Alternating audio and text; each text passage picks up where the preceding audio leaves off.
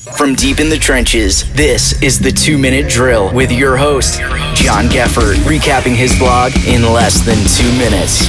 What's going on, guys? I'm John Geffert. We've only got 2 minutes with no timeouts, so let's get going. This week, we're talking about the term tax cost ratio. This term refers to the amount an investor's return is reduced because of taxes from distributions like dividends and capital gains. Now that you know what it means, let's talk about why it matters. I ran an illustration to see how much an investor's performance was reduced by its tax cost ratio. I used a widely owned mutual fund and ETF for the example. The mutual fund's performance was reduced by almost 2% a year over a 5-year time period. On $1 million taxable account, that's almost $100,000 that disappeared because of taxes. In comparison, the ETF had a tax cost ratio around 0.7%. So by owning the ETF over the mutual fund in your taxable account, your 5-year net tax savings was close to $71,000. To put that in perspective, if your $1 million taxable account averages a 7% return, over a 5-year time period, you're essentially losing an entire year's worth of performance. All right, we're in the red zone for time, so one last point. I looked at the performance over a 20-year time period for the same mutual fund and ETF. The mutual fund's annualized return was over 7.5%, and the ETF's around 6.5%. Playing Monday morning quarterback, if I gave you the option between two investments where one outperformed the other by 18%, you'd likely choose the one with the higher return. In this scenario, it happened to be the mutual fund. However, once you factor in the tax cost ratio and the internal expenses, the ETF actually outperformed the mutual fund. For more in-depth analysis on this topic, visit my blog and search for the title, "It's Not About What You Make, It's About What You Keep." For more information on this topic and others, visit www.deepinthetrenches.com. All opinions and viewpoints expressed by John are solely his own and do not reflect the opinions of Raymond James. This podcast is for informational purposes only and should not be relied upon for investment decisions.